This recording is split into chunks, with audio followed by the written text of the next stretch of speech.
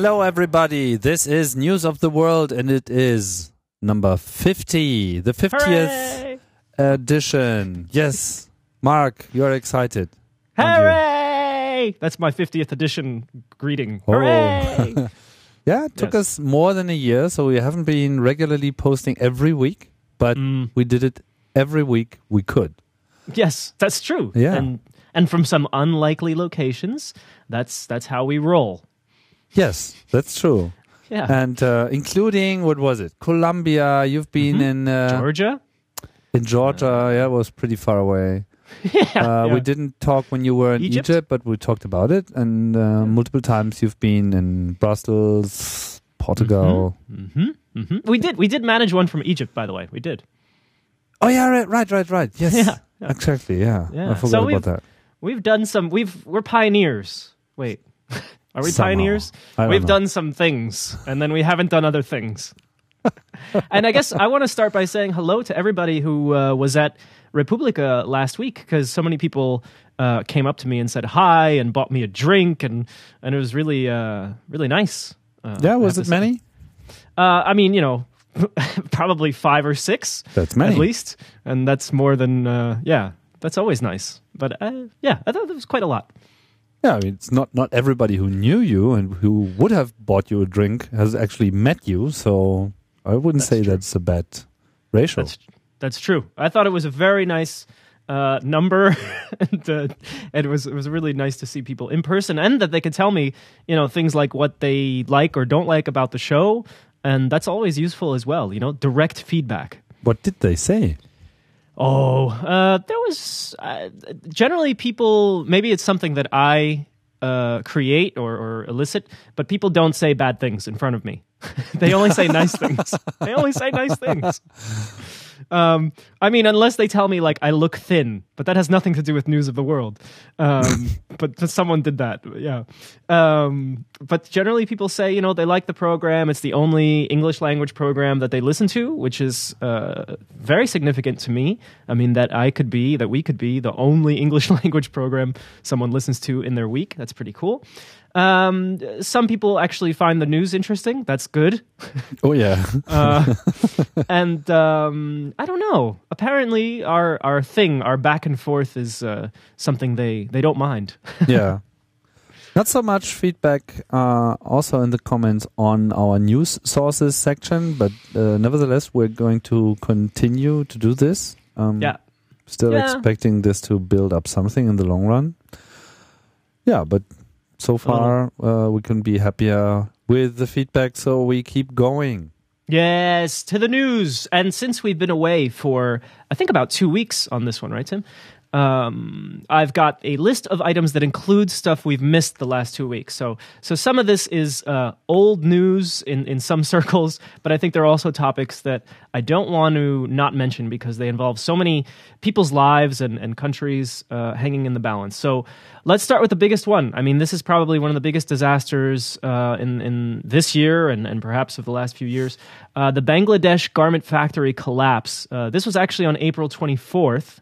And by now, many people have seen images. In terms of international news, it has gotten a lot of coverage, whereas some subjects maybe wouldn't make it, to the mainstream. We're talking about 1,100 people who died. It was a 9-story garment factory that collapsed.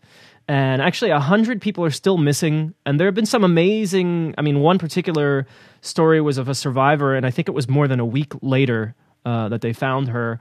There are also some just not happy stories, but amazing stories. I don't know if you've seen this image of the... there's 2 people who are embracing, they're hugging, and they've been found buried in the rubble. They're dead, unfortunately, but the image is amazing. It's just... And this picture has been going around as well on the internet.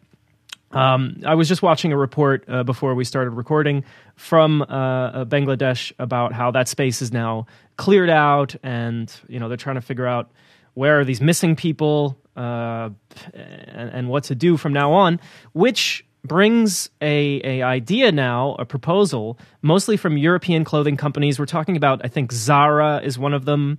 They're talking about making an agreement with Bangladesh. Of course, they should have had this long time ago, but it's about building safety codes, that there will be money dedicated to ensuring that buildings are properly checked and inspected, and that something like this wouldn't happen in the future. And surprisingly, I mean, this causes some resistance. For example, I think Gap and some other companies in the United States, although no company is really of a country anymore, but all right, we'll divide it between Europe and America. They're saying they don't want to participate in this agreement, or at least not as it stands. They want to do something about it. And there are different reasons why they might say this. I mean, one is, they want to know if how we're going to enforce it, make sure this is real. And I think there's something else going on here. And that is, if you start enforcing regulations and rules, like labor rules, you could actually change the reasons that companies put themselves in Bangladesh. Now, I'm saying something really evil right now, but this is the logic of a lot of this global economy. If Bangladesh starts to agree to these tougher restrictions and not restrictions, but rules, then actually labor becomes more expensive, could. And then, ironically or oddly enough, these companies might not want to be in Bangladesh. So that's where this gets really weird, because now these companies are saying, oh, this is terrible. We can't let this happen again. So we're going to spend a little more money on safety, which, of course, you should always do. But now they're going to spend the money on safety, and one of the risks, is that things get more expensive, and then suddenly these very companies will look around and go, China doesn't have these regulations, or maybe Vietnam.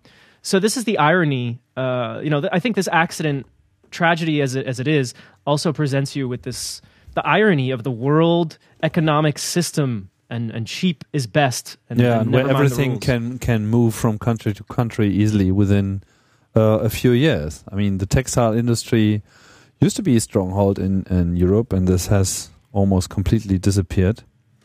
There are very few companies who produce these garments, textiles in Europe anymore. I mean, there are some, who focus on quality and especially bring up these issues on, fair payment and stuff, and quality and so on. But most of the stuff is actually coming from Asia, and I think Bangladesh, that's the strongest part of the economy, isn't it? Oh, yes. Yeah. I've done a few stories over the years on the garment workers in Bangladesh, because a friend of mine is a documentary maker there. I haven't heard from him on this one. I know he's probably very busy.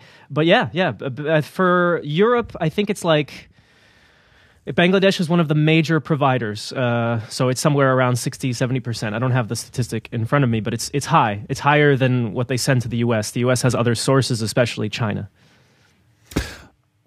This incident, I mean, this hasn't been the first incident. And there have been also building collapses, probably not at this scale. I mean, this is by far the biggest incident, but other things have happened, burning places and so on. Yes. Occasionally people are dying, and in general, the working situation is not that good in general. But this is just on a scale that's unbelievable. I mean, that 1,100 people can die, in a building collapse. That means that this building was unstable is probably not the right way to describe it. I mean, this is a catastrophic situation to begin with. I mean, that means that basically nothing is really spent on security at all. Or as little as possible, yeah. I think I have a picture here of the building before it collapsed. I mean, it's not like unbelievably huge. It's just a big factory. Yeah. So I get the impression that it was also extremely crowded. And again, that goes back to, no rules or very little rules.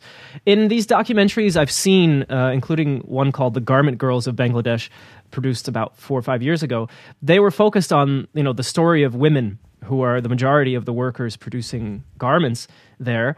And they were looking into even age restrictions. Like, you're not supposed to be, I think it's 18, it might be 16.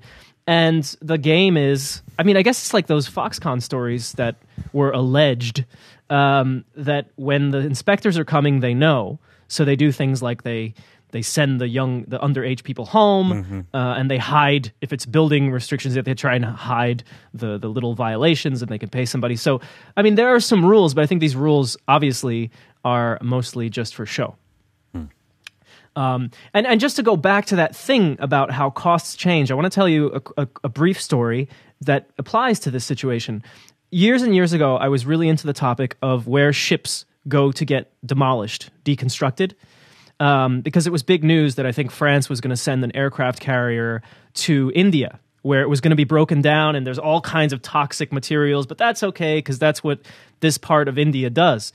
It turns out that within a few years after this story getting international attention, they introduced new rules. You have to wear hard hats or helmets. You had to wear gloves, a respirator. And word was, at that time, that these shipping companies were now going to start sending their stuff to Bangladesh, because Bangladesh didn't have rules about helmets and respirators and gloves, and it was going to be a lot cheaper there. So the ridiculous effect is when people finally step up and start having standards, a lot of these companies just move again. And the only hope in this situation is that now at least Zara has a commitment here in the public space, saying we're going to be more careful, we're going to spend money on safety, and that should mean they're going to stay in Bangladesh as well. So this could have, I mean, for future the quality of life in Bangladesh, this could have some positive effect, but it also has that ironic side effect where they might be less work. I mean, it's ridiculous to say it, but I'm saying it. Yeah. And that's, I mean, the question is, how can you solve that problem? I mean, this could only be done on some kind of international level where there is no real level where to act on, because there's no influence and power to actually enforce general regulations for all these countries, because these countries are longing for that business. I mean, yeah, they'll waive whatever rules. Yes. They'll waive tax, even tax. And so does Bangladesh. Yes. But I think one thing that could make a difference, but it's going to, we're still far away from that. And it's a bit like what we do in terms of media, is that if people start to care more than now, because we have some, to care where their clothes come from, to look at labels, and when you look at a label, to know what it means. How is that country in terms of clothes? And I think we've started down that road, but it's still such a small bite out of the big pie. I mean, people still prefer these giant, and it's not even the fault of it being big, but these giant stores that do, massive amounts of business, very cheap. Cheaper is better. And I think the problem with cheaper is better, well, we see it here. When we only say, I only want what's cheap, these are the effects, some of the effects. Yes. You can tell where you can buy that stuff that is being produced there. Yeah. Yeah, you can. And so we might be heading, even further down that road. I mean, that's the least we can do for all these people that have died, is sort of honor their memory by caring more for other people who work in this industry. I mean, for other things like food, there have been these fair trade programs. Probably there's fair trade also on that level. Do you know of any organizations who are dedicated to textiles? I mean, there is a label, I've seen it in the United States a lot, Fair Trade Cotton, because the cotton industry is a big one. But fair trade clothing is definitely present. I think here in the Netherlands, these Oxfam stores? Oh, yeah, right. Oxfam is doing it. Yeah, we don't really have them in the Netherlands so much, but I've seen them in Belgium a lot. And maybe in Germany they exist. Oh, yes, they do. Yeah. That's Oxfam. But, that's not a powerful, I mean, in terms of scale, label, but it's an option and it's a start. Bigger companies, I'm not so sure at the moment. Yeah, there's no major powerful fair trade clothing company that I know of. Yeah. Okay, let's move on to Libya. Yeah. So I mean, everybody has been sort of looking yet not looking at Libya over the past year, trying to see what's going to happen, and the last week or more have involved a lot of protests and a lot of government buildings being, if not protested, attacked in some way in Libya. And this is a response to a new policy coming from the government which basically says if you worked for Gaddafi, you can't work here. Oh. Yeah, or at least you can't work in the new government, I should say. And this is one of those old problems. I mean, after Iraq, when Saddam Hussein collapsed, they fired the military, and I mean that's not exactly the same thing, but it's one of those issues like where what are you going to do when you have a country where some people supported a bad government, let's say, to put it lightly, but now that government is gone, but there are lots of people that had jobs. What are you going to do? You're going to ban them? That's tricky. I mean, that's a problem. So a lot of people are upset about this policy. They're saying that it's very much the policy of what they call the more religious government. And they make it seem like it's a religious versus non-religious thing. I don't know if that's true. That's just how the media is putting it. And as a result, it's getting a lot of attention as a chaotic situation, as potential for a lot more violence. And I've even seen today in at least Bloomberg News reported that the U.S. is putting its military in Germany on alert for a rapid response, I guess, to rescue people who would need to be evacuated. Basically, they seem to be saying they're afraid that attacks are going to occur on embassies and that sort of thing. I don't know if such a thing would happen, but it is alarming. You have these militias in Libya that are doing a lot of these surrounding of government buildings, and then they leave when pro-government protesters come. But these militias in Libya have long been a concern of not just mine, but a lot of people. Too many armed groups with too many different ideas about what they should be doing, what the government should be doing, and it's a problem, for the future of Libya and for people in Libya who aren't in a militia. Yeah, and it's really a big question. What do you do with the old loyals, Because, I mean, okay, I can understand this, you're sort of misaligned and you're not really, you have been doing the right things and we can't guarantee you're going to follow up on our new ideas how to run this country. But the other problem is these are usually well-trained, well-informed, well-connected, well-networked people, who knew their stuff just because they did it for such a long time. And now you put them out of service. What shall they do? They're not going to open up a bakery. They're not, just sit at home and say like, oh yeah, fine. There I'm doing nothing now. They are going to, look for a job that is sort of close to what they've done before because that's what they are most trained in. Yeah. And if they can't take part in any kind of official activity, then they're probably going to join some kind of unofficial activity, which is a real problem, especially when it comes to things like military. Yeah. Because that's what you don't want. It would be interesting if there were a way, I think there is a way, where you speak with people who used to work for the government and find out, are they hating what's happened and plotting, or at least, I mean, they probably won't tell you they're plotting, but some way to check if people are really able to, if they've had a change in mentality. I mean, maybe they didn't even love the last government. It was just a job. There should be some way to, by speaking with people, by researching them a bit about them, to figure out, I mean, yeah, some people who worked for the government are literally criminals. I mean, it depends on what job they had. Yeah. And usually it's at very high levels. But there are, on the other hand, there were also the people who were running the whole infrastructure. And that's, that was really a problem in Iraq, Yeah. This early decision to, let everybody go who had anything to do with Saddam Hussein destabilized the country even more because you were just, kicking the elite into the ass. And even if you're not so much into the elite is, these are the chosen ones, if you want, that actually have the knowledge and incentive to run a country. And running a country is not always fun. It's so that everybody wants to do it or can do it. Yeah. What it makes me curious about is how much does the Libyan government ask or study other cases? Because there have been lots of countries that have had such a transition, many successful, many I'm sure are still having trouble. And I wonder how much they ask and look around and get advice or seek advice. Or are they just completely making this up on their own? I mean, that's my fear, that they just, don't want to hear from anybody else, don't want to learn from any other experiences, and are just going to make this up according to their politics and whatever. Yeah, I mean, looking at the world, you always get the feeling that nobody really wants to learn anything from the past.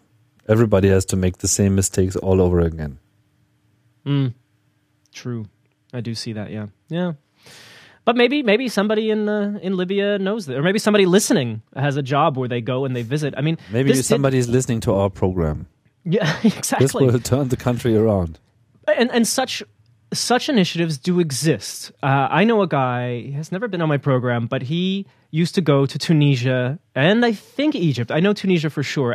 Even after the revolution, which is not a complete shift in who works for the government, but at least leadership fell. And one of his jobs was to sort of try anyway to help the Tunisian government, to advise them. And he was, I think, even paid by the Dutch government to do this kind of work. It was like a pro-democracy initiative. Mm-hmm. And I don't know if the Tunisian government was listening, but the option was there. The person was in the country trying. And I wonder if in Libya that sort of thing exists, and do they get listened to? I don't know. That's something maybe for somebody to tell about if they know. Okay, let's focus on other problems. Is it more a problem with Syria or is it more a problem with the US? So there are red lines somewhere, and somebody might have crossed them.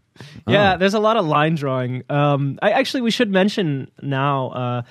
I was working with Syrians since we've been away. I was in Turkey, and we haven't done a show since then. I was teaching Syrian young people. They want to be reporters. They are reporters, but they don't have much training.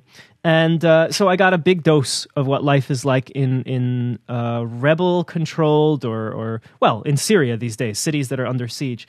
And the subject of the United States comes up a lot. What many people want to know, what should the United States do? What should the international community do? And as we know, they're not doing that much, although there is a lot of money. I mean, from the U.S. alone, the statistic is $650 million non-military money has been sent to Syria. And in a way, I saw some of that because these guys that I was helping, I mean, I was being paid to teach them by an organization that I think at some point gets their money from the U.S. Mm-hmm. And they themselves were getting cameras to do their reporting and getting a little bit of equipment. So, this is part of non-military aid. I'm not sure, to be honest. I'm sure a lot of that is food and water, hopefully. You have 3.5 million people that have been displaced somehow, moved from their home. I mean, I read that there's a refugee camp in Jordan that is now the 5th largest city in Jordan. Oh. Yeah, that's weird. I mean, that's how big this is. And so the last few weeks, and it's not going to go away anytime soon, there's this conversation. And it's the U.S. government, and I think also with NATO involved, Turkey, talking about chemical weapons and saying, we're not going to get involved in the Syrian conflict, but if chemical weapons are used by the government, that is the part where we can't take it anymore. And they don't say it, but they seem to be saying, if that happens, then we'll get involved, somehow, bombing or troops or whatever you do.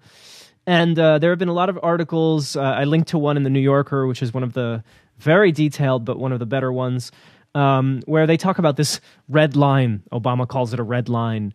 And the response in the United States that I've been hearing is just, they don't want to be involved. They don't want to know.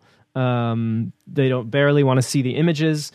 But the U.S. government is saying, if there's chemical weapons, then there's a problem. Meanwhile, by they, you mean the U.S. public? The U.S. public does not want. I mean, you can't. It's like in terms of the majority, they are very not get involved right now. Yeah, I think they're fed up with U.S. conflicts in that region. Yeah. And the Syrians that I got to hang out with who identify themselves as rebels and against the government, they also say, we don't want the U.S. to get involved. But what they also say is, we don't want the U.S. supporting this government either. So it's like, if you're not going to get involved, then really don't. I mean, don't support this government. But they're very suspicious as well of the U.S. and what they do. What is their relationship to Russia? Who? I mean, you talk to people who are, saying like they don't want the U.S. to be involved. What is their position on Russia? It would be the same, but to be honest, based on how these conversations go, people don't think about Russia very often. Although Russia is probably the biggest supporter of the government right now. Yeah, but it's not as... the U.S. is really such maybe because of the Iraq conflicts, but it seems like every person from Syria has an opinion about the U.S. And even though Russia is heavily involved, or at least on the diplomatic level and power level, on the street, I don't think Syrians are thinking so much about Russia. But it did not come up in my 7 days with these people. What they very clearly would be against is any country that supports Assad.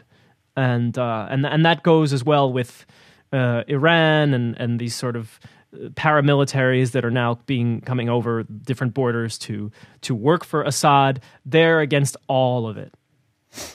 And they're very pro whoever wants to at least... Well, here's one thing I learned, and this is of interest. Al-Qaeda, yeah? When you hear Al-Qaeda, you think terrorist group, and there's plenty of evidence that they are. In the context of Syria, there are people who are joining Al-Qaeda, or at least agreeing to join Al-Qaeda for now, only based on one reason. Al-Qaeda is against Assad. So, if someone from Al-Qaeda shows up and offers you some weapons and some phones, you say, yay, I'm with Al-Qaeda, let's fight Assad. You ask them about terrorism and big missions against America or the government of Pakistan, they don't have any opinion on that stuff. They're not interested. What they want is any means necessary to get rid of their government. So if it's an Al-Qaeda flag, they'll go with them too. And so that was one thing I learned, not so much about Russia at all, but when it comes to get rid of this government and allies that would help get rid of them, like there's a certain amount of I can do that. That's strange. So they're in a way they are ready to follow anybody who is sort of leading them to the path of fighting Assad, but on the other hand, they don't really want the U.S. to be involved. I think the U.S. gets this very special treatment. Yeah, based on history. So yeah. So that also explains why it's so difficult for Obama to make any progress in how to deal with this situation, because he can't really do nothing, but he can't really do anything as well. Yeah, I would agree to that. It's a terrible job to have, the U.S. presidency, and it's an annoying position. I mean, they've done it to themselves, I guess, throughout history. But it's really annoying to be the United States because and then he. I mean, we were talking about this red line. That was what he said about the usage of weapons, and I think what he really meant by that is if there's some kind of obvious threat that goes toward Israel, then we're going to move. I mean, there's no discussion that. So let's imagine. I don't really think this is happening, but it could happen. Who knows what happens next in Syria? There's a rocket flying with gas and landing on Israel ground. Mm-hmm. I mean, the Israelis were probably not going to wait for the U.S., Right. The attack is going to be imminent and it's going to be strong and merciless. But I think the U.S. will be involved next day somehow on some level. There's no way that they're not going to protect Israel at that point. I think we're at the point, I mean, diplomatically they'll speak that way, exactly what you're saying, but I don't think they'll actually have to do anything. I think that Israel is way ahead on that front. I mean, they've done several... They have been doing attacks, right? Yeah. So I don't think Israel would say much about wanting American help, but they would get a lot of course, support, probably, weapons-wise, if they need some more, they have plenty. and diplomatic support you would get a lot at that point, not just from the U.S. A lot of people would say like, oh, they're under attack, but it's actually quite the opposite. I mean, Israel is kind of but this red line message was not for the U.S. public and was not so much for the press. It was more towards Assad regime. Yeah, so that they could be totally clear that they will meet destruction the moment, they're turning against Israel. For me, I didn't see it as an Israel thing. From what you're saying, I didn't see it that way. I saw it as there's always this attempt to have, this is war or civil war. You use rockets and guns and they blow up and they kill people, and that's okay. That's the communication I'm hearing. Then there's this other thing.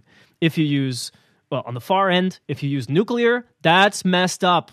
That is no good. We have to stop you there. Now, in the middle, you have chemical. Oh, if you use chemical, you're bad. That's unacceptable. That's like not fair. So seriously, this is the kind of communication I'm hearing. So it's not even about Israel. It's more about like, how humane. That's the communication I'm hearing. But I tell you, that's more about Israel than anything else. Because in the end, they don't care. I mean, it's still a bloody war going on and people are being killed, and it doesn't really matter how they are killed.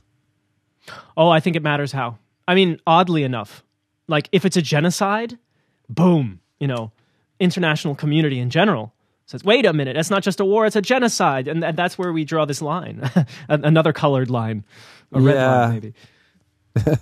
So many lines. We really do have this ridiculous, in some ways, system of like, this kind of war is okay, that kind of war, not okay. It's like, but there is proof now. At least some people claim to have proof. Turkey does, that chemical weapons have been used. I have read, Yeah.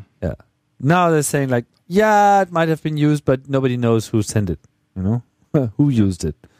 Yeah. So what should they do? There are no options on the table. That's the problem, They don't know who to support. I think I mean, what I would like, despite whatever risk people think there is, you have to pull the plug. Whatever you're giving to this Assad regime, he's done. He's so done. And he probably should be in jail. I mean, what he has done in terms of an attack on his own country is, I've seen the images, I've watched the videos, it's incredible. And I'm very influenced by the people that I met. But these were not rebel fighters. These were students of different subjects like science and math who all of a sudden have been picking up cameras. They don't want guns. They do hang out with the people with guns. And for me, it's whatever you do as the international community, you stop supporting Assad. Get it out of your head that he is an option. He's not. And after that, you're going to have to deal with whatever happens. He is not an option. That's for sure. But the question is, who is the option? Who is the groups to support? You allow, I mean, you support the restabilization of a nation. You stick to the basics. You try and help infrastructure, and you hope for the best. You hope that people vote for some kind government and not one that would harm someone else. But I don't think you can say what you want in this situation. You can only say what you don't want. and what you definitely do not want is Assad. I mean, it's just unacceptable. Like Gaddafi should have been for a very long time, and finally, people woke up to the fact that this guy needed to go as well. Yeah, okay. So what's happening now in the US? What do you think? So there's the government and there's the people. Which one do you want? The government. I think the government is trying to talk tough, look tough, as always, but they actually don't want to do anything. I think they don't, like, they're afraid of the associations that will come if you support the rebels, and then, like what I just told you, Al-Qaeda's kind of with the rebels, kind of, sort of, whether the rebels want them or not. So the U.S. can't say, oh, I'm with the rebels too. It's like, oh, wait a minute. And it's not just because of Al-Qaeda, it's all the other implications and this theory that the rebels some of them are evil, which of course some of them are evil.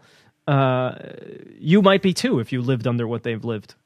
I think the U.S. is trying to look tough, but really not sure what to do and not willing to do anything. And there's not a lot of public support. That does matter. People really don't want the government to get involved. If he did, and I say he as the leader of the government, if Obama did, I think he would lose a lot of support because, unfortunately, people don't feel very strongly about human rights or getting involved in a conflict, no matter how terrible it is, because it's not in their home country. There's a big wave of isolationism that I think has hit, especially when it comes to wars. And I mean, historically, this does happen, especially after any large war that the country gets involved in. And I think it's happening again. Now, meantime, yeah, the U.S. government is talking a strong talk. They've also got Turkey, which is a key ally, and they very much need Turkey, just as Turkey needs them. And this is right on their doorstep. I mean, we had this last week, a car bomb in the south. And I've said many times, it's neat how in Istanbul it was very safe, even though I'm working with Syrians, no one's attacking them. But here on the border with Syria, we hear, there are terrorist activity related to Syria. So Turkey's, worried and would also act. So in that sense, the U.S. is tied to this and will be involved if anything happens internationally. Okay. Let's turn to another place of conflict and tension that is not as bad as Syria, but always seems to have the same potential. Yeah. That is Pakistan. I'm very fascinated by the political culture in Pakistan, and we just had elections this week. I'll cut right to the chase. Nawaz Sharif, who was actually kicked out as president 14 years ago by a military coup led by Pervez Musharraf. And boy, times have changed. When Sharif was kicked out, people were like happy. The story goes, it was like a day of celebration and everybody gave candy to each other as like this day of goodbye to corruption. And of course now Musharraf himself is, I believe, going to stand trial for corruption. He came back to the country to try and be a politician, but I hear that's not gone very well. No. And Sharif wins this election. He beats out Imran Khan, who is a cricket star, and people thought that he was going to do extremely well. He himself is very upset about this result as he lost. He's saying corruption, corruption. If anybody follows Pakistani issues on Twitter, on Facebook, you would have seen a huge cry out for a boycott. A lot of young people did not participate, saying no matter what happens, the whole election system, whether you're a Khan guy or a Sharif guy, is rigged. And so there's a lot of talk about how bad this election has been. Sharif himself, there he is back as president 14 years later. And I really don't understand. I mean, look, we have this all over the world. We have a government, people get sick of them, they vote for the number 2 or number 3 party, and then 10 years later, they go back to that party and they go, all right, you're actually better than these guys. And then you forget the past. And usually it's just a different person. But now they've gone back even to the same person under the same idea that there wouldn't be corruption. They've just returned to a very corrupt person. And people say he's matured, which I find amazing because he's like 60 years old. But he's matured. Oh, yeah, that's I would call it the Berlusconi effect. Yeah, Berlusconi got more mature. Yeah, and he's always returning again and again and again. I learned a lot these years. Yeah. So, and then of course, the big issues in Pakistan, many people know it's security, it's this battle against what is a very strong Taliban and terrorist element in the country. And everybody wants to know, is this guy going to be strong? The government that just left was actually a civilian government for the first time since the Musharraf coup. And they were accused of all kinds of corruption as well and just being lame. That's a very official term, just lame.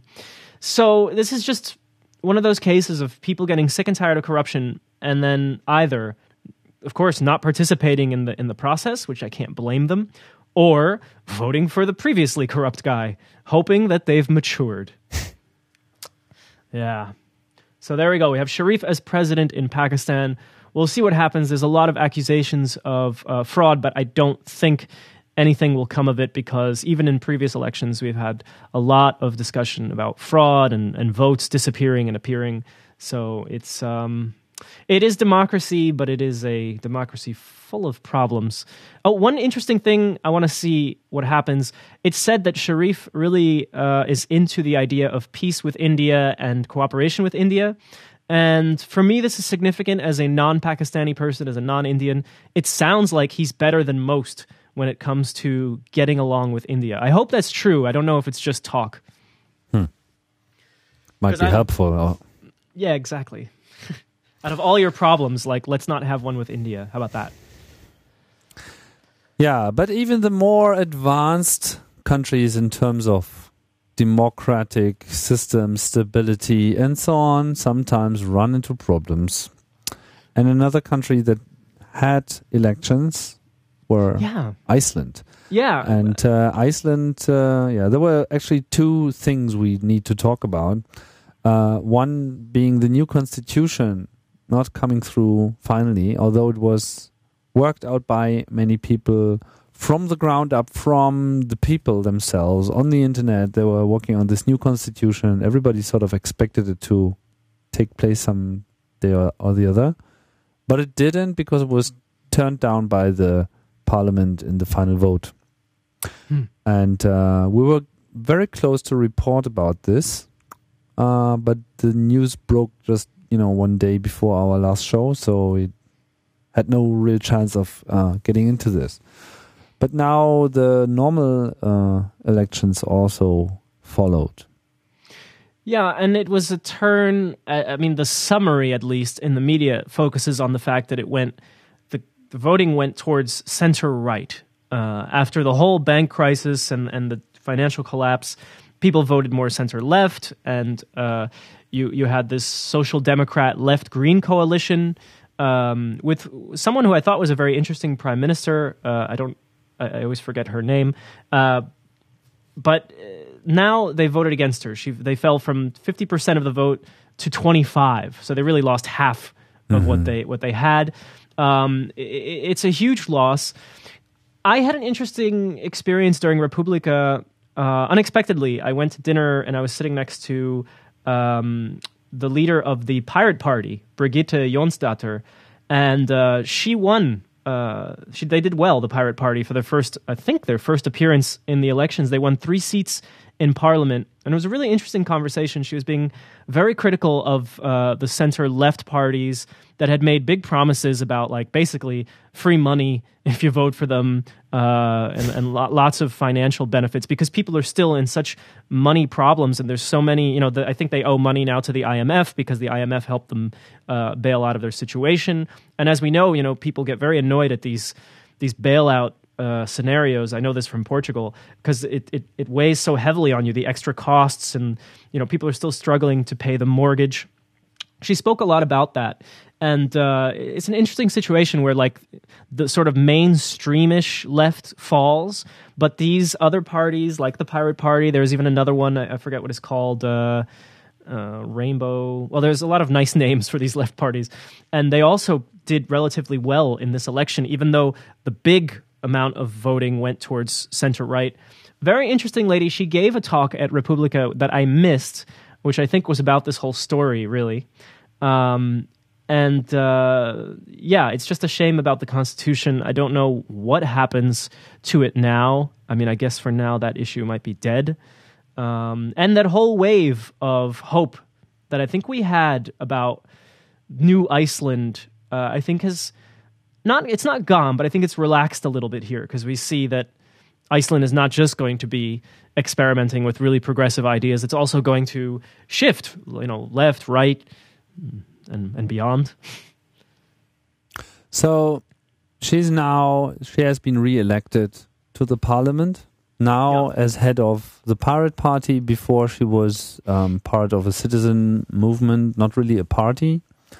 So she has some kind of tradition of walking the alternative path in Icelandic politics, and one of the most well-known persons, I'd say, from Iceland, at least for our bubble, because she's been involved with WikiLeaks. She's been involved, and behind this Icelandic Modern Media Initiative, the IMI, and so on. So it's a very progressive person, and it's interesting to see that they have reached that point that they made actually the Pirate Party show up in the Icelandic parliament. But on the other hand, you really wonder where this is heading, because in a way I'm surprised, because after this big fall down of Iceland, they somehow managed to go through this crisis, get back on a path of recovery, and that by not following the path that everybody else is taking in Europe. I'm not really too much into this, but they have been developing different methods, and I'd love we could talk about this more sometime, or maybe you should do an interview about this actually in your program. It would be very interesting to see. Yeah, I was so busy enjoying dinner that we didn't do an interview at that point, but thankfully she will be coming to camp to Ohm here in the Netherlands, and for sure, if not before then, for sure she and I will sit down at Ohm. So that's something to look forward to, although we still have a few months. I'm also curious about this talk. I know the talk she gave at Republica, there was a quote or two on Twitter, and one of them was just simple, Iceland could have been an innovative participatory democracy. And so, clearly this talk gave the ups and the downs and the sort of both failures and successes of what's been happening in Iceland these years. But yeah, you're right. I would love to do an interview to talk about what is, a really interesting case. So, what's left on our list? One, since we're so good with elections, and so many are interesting, I saw this yesterday, fresh off the Twitter presses. Our friend Peter Sund, known for Flatter and the Pirate Bay Once Upon a Time, he's going to run for European Parliament in 2014 as a representative, or a hopeful representative, from the Finnish Pirate Party. And I had to look twice, because I know him as a Swede, but he's actually of Finnish origin. And I'm not sure why Finland instead of Sweden, but it looks like that's what's going to happen. Maybe it's strategic. Well, it's probably strategic. Yeah, I don't know. Strategic.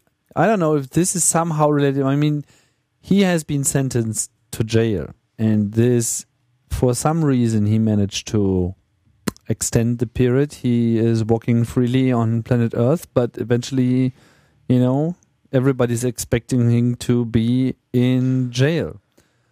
I don't know if, he sort of plans to keep this going and postpone it by whatever activity until he gets finally elected to European Parliament for Finland. If he could still be, jail. I don't know. This is just pure speculation. I haven't heard about this until you told me just before the show.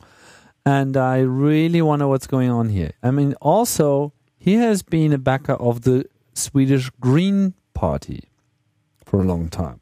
He wasn't really into this pirate movement itself. That might be directly related to, many, many things, even personal things. I don't know why. Might be that the Finnish Pirate Party has taken a different route.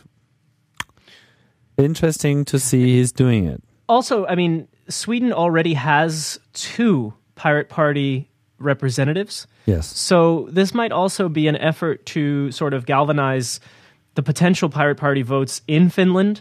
Whereas Sweden already seems to have their percentage, a good start, especially on the European level. So I don't know. It could strengthen the amount of Pirate Party representatives in European Parliament. Now, tell me something, Tim. The Pirate Party in Germany doesn't have anybody at the EU level yet, right? It's more of it's been a national. No. They at the last elections they were capable of getting 2% of the vote, which was then a huge success.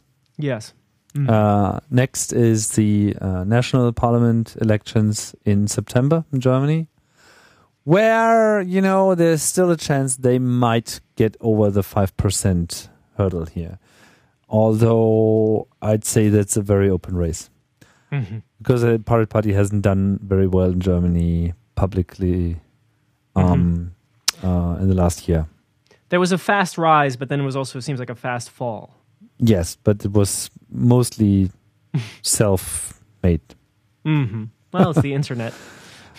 Yeah, they haven't really been very, I don't know how to put it. The way they approached the public, and especially how things were running internally. I mean, there's a strong run now for what the real policy is. The newness of everything has worn off, and now it's the actual fight of, okay, now we agreed that we disagree with everybody else, but what do we actually agree on? And this is sort of culminating now in an internal party war between people who are in favor of the so-called permanent membership meeting, which means that they want to use a system like liquid feedback, for instance, to sort of have a permanently discuss and permanently decide on things instead of having delegates and meeting at a weekend somewhere in Germany, and it's only those who actually make it to that place who can actually decide on what the politics are. The last weekend there was this last meeting, and this decision again didn't make it to the 2/3 vote, although it was super close. Like 23 people were missing in the final vote to get it through. So I think in the end they are on that path. It's just they're not going to make it for the next election with that decision. And I don't really know what the outcome of all this is going to be. But yeah, many people are very critical of what's going on there. Yeah. Well, I admire, you don't just cheer and go, this is great because it's the Pirate Party. Like, I admire being critical of your own project, even when it's new. But in a way, yeah, this can also destroy it before it has a chance to grow. Yeah.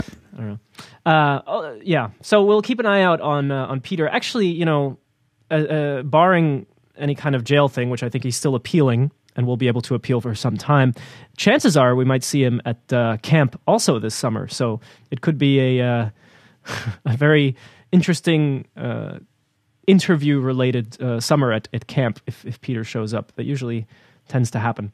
Yeah, okay. We will see. By relating to camp, you mean the OHM Festival, OHM in the Netherlands, which is not actually called camp. That's a good point. Yeah. I still call it camp. I'm like, since my childhood, everything is a camp. I'll be in a tent, so it's a camp. But yeah, that I'm actually going to be there. I guess it's a little early to be announcing these things, but I will be there, and I'm apparently standing on a stage and holding a microphone.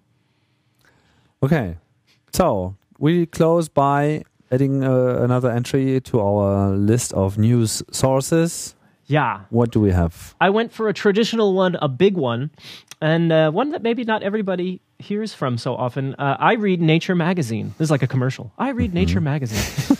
I feel so fresh. Nature is this, I mean, at first glance, it probably looks like an academic journal. And to some extent, it is.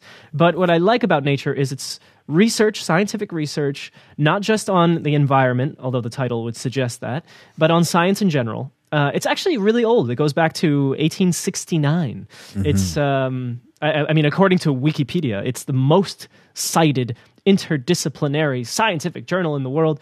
What I like about it is it just has a lot of stories about scientific research, but also like social science, and it's often very understandable. They take the time and energy to sort of explain research.